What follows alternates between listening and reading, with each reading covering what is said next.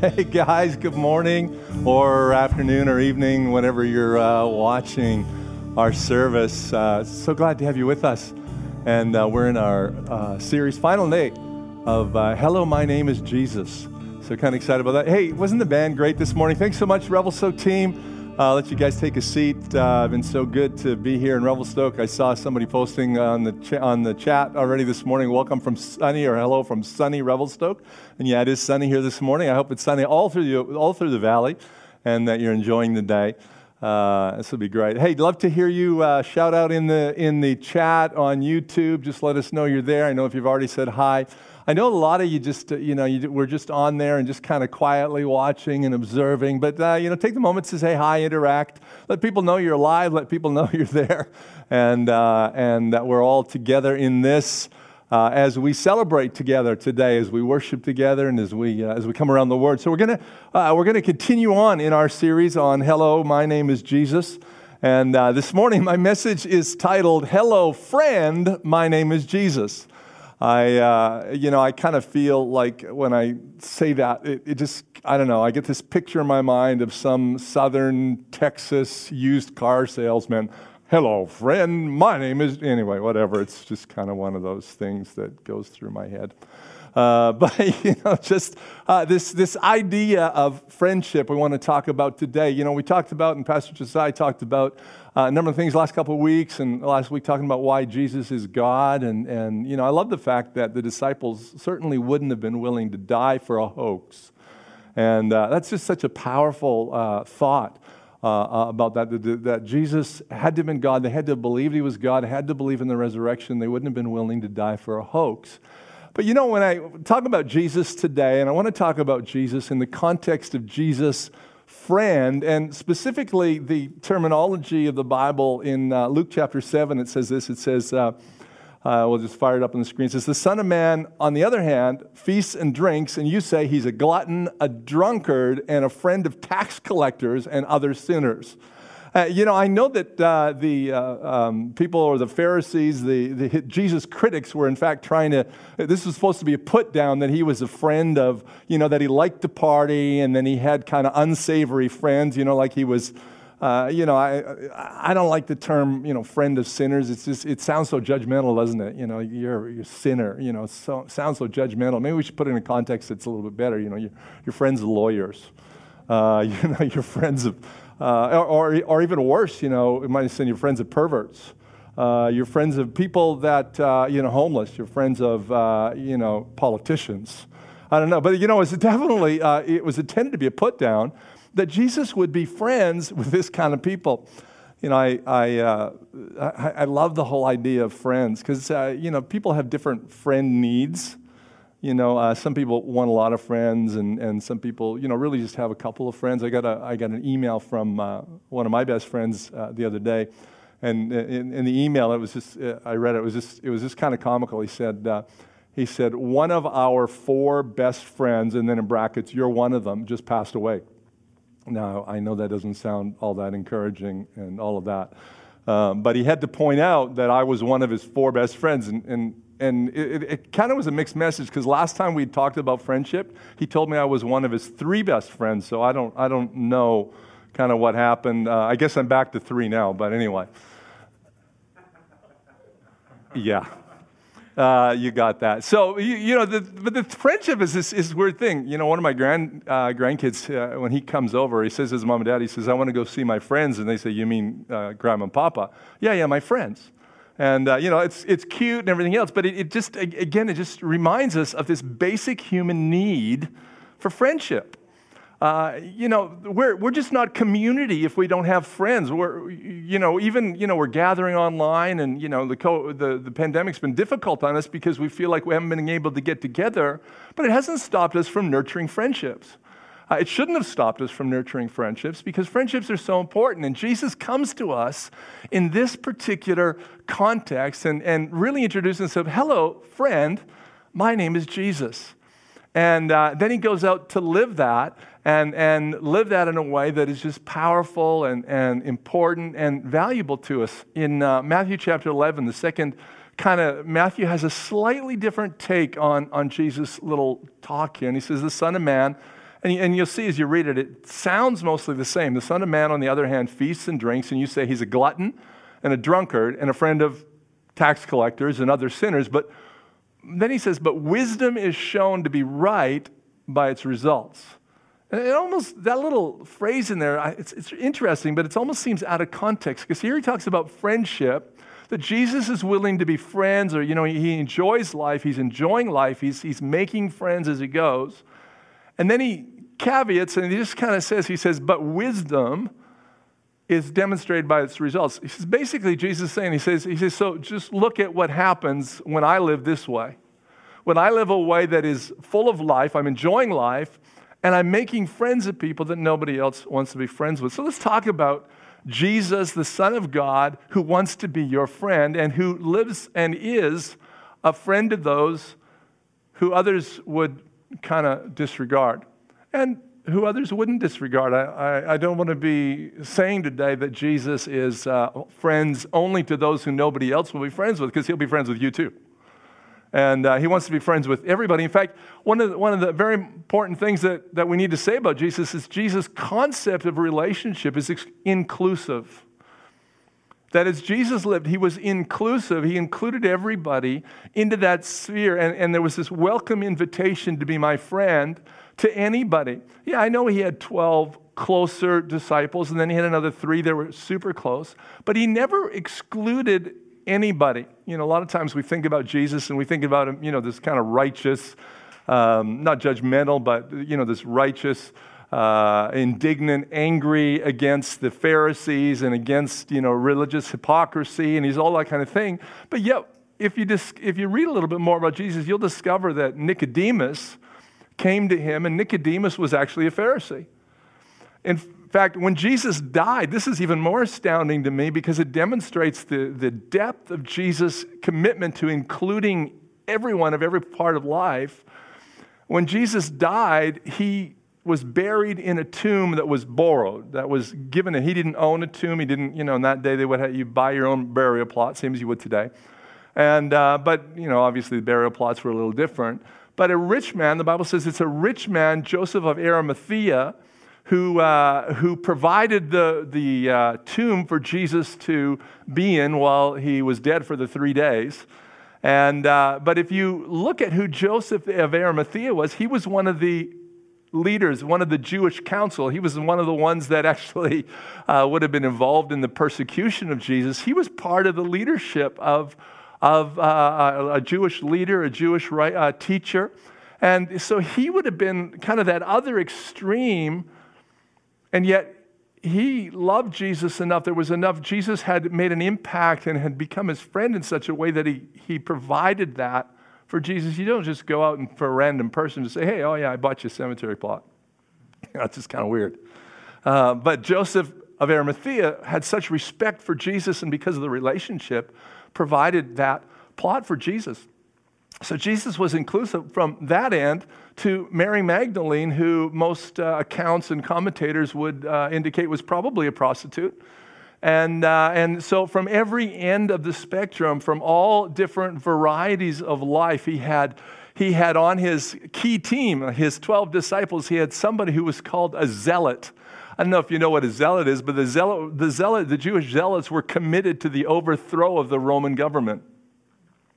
And yet Jesus included this zealot. He was an anti-government. He was Antifa. He was all of that kind of thing. And Jesus included him as his friend. Then you had Peter, who was a businessman. You have Matthew, a tax collector, a government employee. Talk about a mixed bag of friends that Jesus included in his life. Jesus is very inclusive as a friend. He wants to have friendship with people, and your state of life, your position in life, your occupation, your hobbies, your political persuasions, your thought processes, the things you believe and don't believe are not a barrier to Jesus' friendship. And I think that's a really important thing for us to understand, is this whole idea of Jesus' inclusiveness in letting people come to him. When parents came with children to Jesus. The disciples said, no, Jesus doesn't have time for that. That's not the direction of his friendship. That's not the direction of his relationship.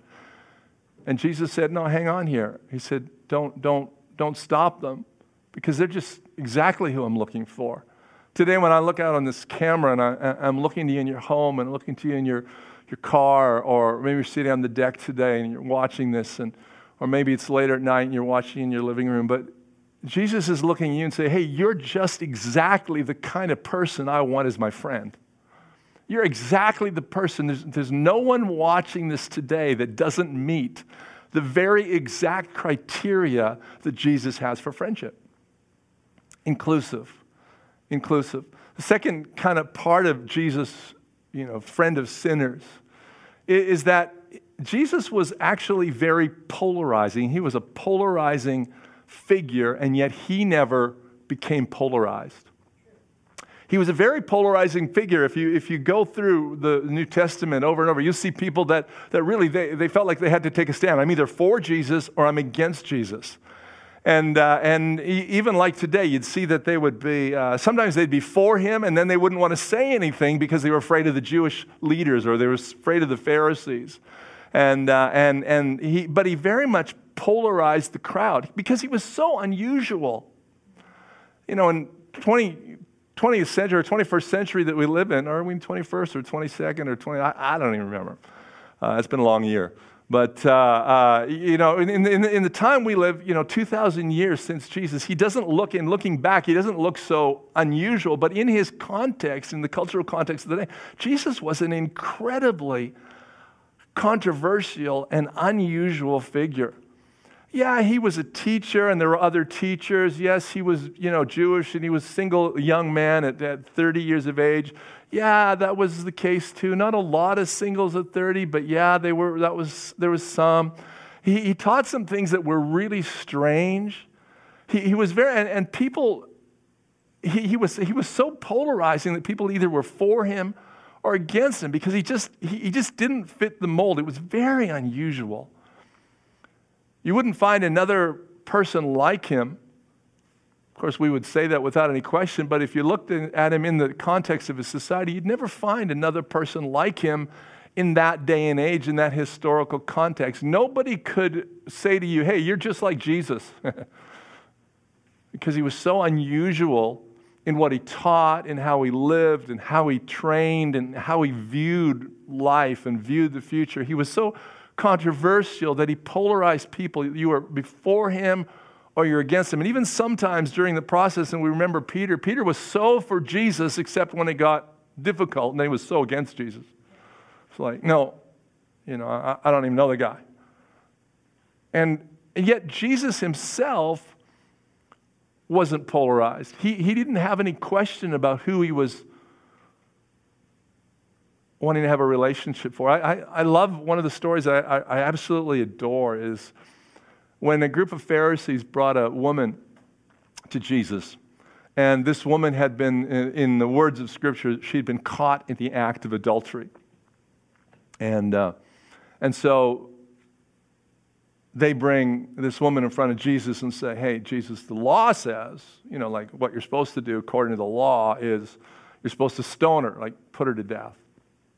Which is a pretty brutal statement. I'm glad I don't live in that era. Not because I'm committing adultery, but because I wouldn't want to live in that kind of era where you're so afraid of making a mistake.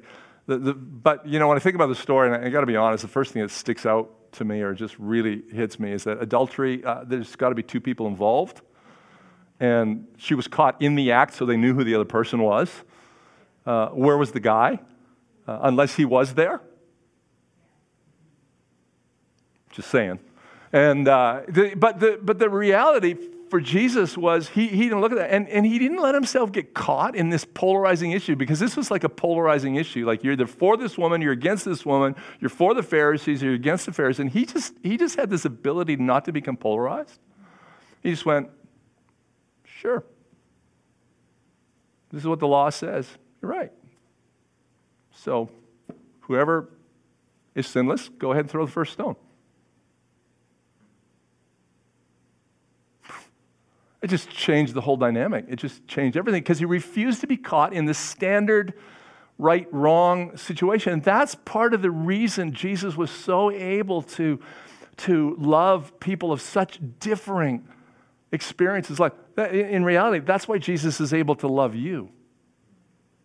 That's why he's able to be your friend and come to you today as God, but God, my friend. Because he's not going to get caught in that mind that I don't know about you, but in my mind, I have an inner critic that goes, quite often. In fact, he's been quite active during this message this morning. And this inner critic, but Jesus doesn't get caught in the middle of that. You're right, you're wrong, you should have, you could have, you shouldn't have. He's kind of like, but I love you. I'm still your friend. That phrase, have you ever had somebody say to you, it's okay, I'm still your friend? Isn't that a profound, isn't that a powerful statement? Isn't that just like, that's just a freeing statement. Somebody comes up to you and says, hey, you know what, I'm still your friend. I have a friend, he's in prison. I'm still his friend. Doesn't that say a lot? It just says, and when Jesus comes to you today, because he refuses to be polarized by the issues that polarize us, he goes, but I'm still your friend. But I'm still your friend. God, our friend, is just an incredible incarnation of relationship, of love, of forgiveness, of willingness to walk through life with us. So Jesus is very much inclusive. He's polarizing, but the other thing about this friendship, Jesus the friend, to me, and this is the thing that always gets me, is I wrote it down, I went, Jesus is an enigma. An enigma. I don't know if you're familiar with the term enigma. An enigma is actually a term, it was a code-breaking machine in World War II. It was called the Enigma, but the whole idea behind an enigma is something that just doesn't seem to fit. The idea of, if you talk about something, you say, hey, this is a bit of an enigma. It's like, I don't quite understand it. It just doesn't fit. Like, there's something about this. My wife is an enigma. And I mean that sincerely and not in a critical sense in any way. That's part of the great joy of being married. I don't want to be married to somebody like me. I want to be married to somebody that's a mystery, that I'm learning, that I'm never getting quite right, because that makes it fun, that makes it exciting. And Jesus, sometimes, I just heard somebody say sometimes it's exciting, sometimes it's just plain old frustrating. That's true. But the thing about Jesus is let's get this right. Jesus is an enigma. He's like, just doesn't quite make sense. Like, in my mind, he should have given up on me a long time ago. I mean, heck, I did sometimes. I mean, he should have given up on you too. And he keeps loving us. I mean, here's a guy, he obviously God, but he died for my sins before he even knew me. Or before I knew him anyway. And why would somebody do that? I think that's the big question I have about Jesus so often is, why would somebody do that? Why would he, take the woman who's caught in the act of adultery? And the Pharisees are there, and they're accusing her. And, I get it that he lets her, that he's gracious to her, but he let them off too. He let he let the accusers off. And again, why would he do that? He's an enigma. His disciples didn't understand him. One day, it's a cool story. One day, the disciples came to him, and they're kind of proud of the fact that we're the 12 followers of Jesus. We're the special crowd, and one day they hear that there's some other people doing miracles in his name, and hey, Jesus, there's some other people doing stuff that we're doing. and like they're not part of the group, but they're doing it. And so what do you want us to do to restore balance in the world? Should we call down fire from heaven to destroy them for doing good things, but just not with our group? I mean, to them, that seemed like the most logical thing.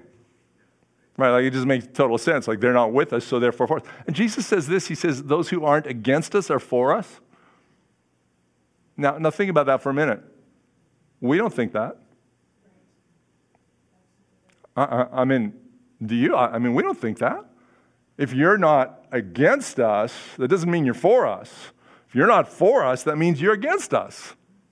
That's how we think, because we're polarizing.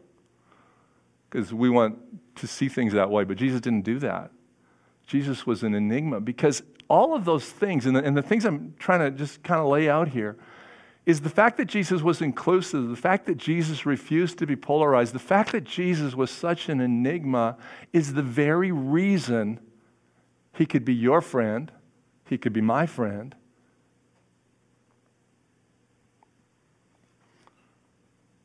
He could be a friend of sinners. He could be a friend of perverts. He could be a friend of politicians. He could be a friend of anybody. Because he didn't think the way we think. He didn't operate the way we operate. The most incredible, powerful thing that I hope you hear it today is that Jesus, by decision, is the representation of God who just wants to be your friend. And we need friends. We can't do life without friends. I read a comment other day. I don't remember if it came on my email or if it was a text message or something, but somebody said that one of the first signs of a declining mental health is actually a reducing your social circle. That your social circle starts getting smaller and smaller. God wants to come to you, and so today Jesus represents himself as friend. He says, I'm going to be your friend. But then we get this ripple down effect. Jesus, the head of the church, the head of the body, now works his friendship through the body. Here's the challenge today. And I'm going to turn it back to Pastor Kim in a second, but here's the challenge. Who do you need to be a friend to? If we're actually the body of Christ, if we're actually Jesus' body here on earth and we're doing the stuff that he's supposed to be doing, who do you need to be a friend to? I suspect there's somebody in your world today that you need to be a friend to. Maybe there's somebody that you just forgot to be their friend. Honestly, when I got the email from my friend that said, hey, one of our 4 best friends, you're one of them, I actually felt a little guilty. I feel like I hadn't talked to him enough. I didn't stay guilty very long. I just went, okay, that's a good reminder that I need to be a friend. Who do you need to be a friend to? Who have you forgotten to call? Who have you forgotten to connect with? Who do you need to just reach out to and say, hey, I just want to be your friend? Maybe there's somebody that needs a friend. I've discovered something in my life that a lot of time the people you think have the most friends are sometimes the most lonely.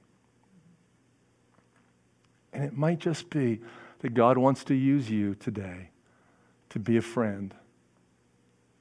To be a friend in a way that only you can be to somebody as you allow God to work through you, God to be in you, and to be a friend, just to reach out and say, hi, somebody's thinking about you. So one day, quite a number of years ago, and I'm finishing with this, we were pastoring a church, and not this church, but we're on Vancouver Island, and I remember one day I was incredibly low. I was just feeling really down about life in general, and I got a postcard in the mail, and you remember that mail thing that comes, physical mail, and I got a postcard, and somebody had written it probably, I guess, a couple of weeks before and sent it to me just to let me know that they were thinking about me, and it changed my whole world. It really changed my day. Your friendship means more than you can imagine to somebody. And somebody else's friendship means more than you can imagine to you. So let's build the friendships because that's what Jesus was and that's what Jesus is. Come on, let me just pray for you. Father, I just pray today in Jesus' name that we would be, and we would be known more than anything else, we would be known as friends. Because that would be the same thing Jesus got called. And it'd be a privilege and an honor just to be called friends. So Lord, let us be friends. In Jesus' name, amen.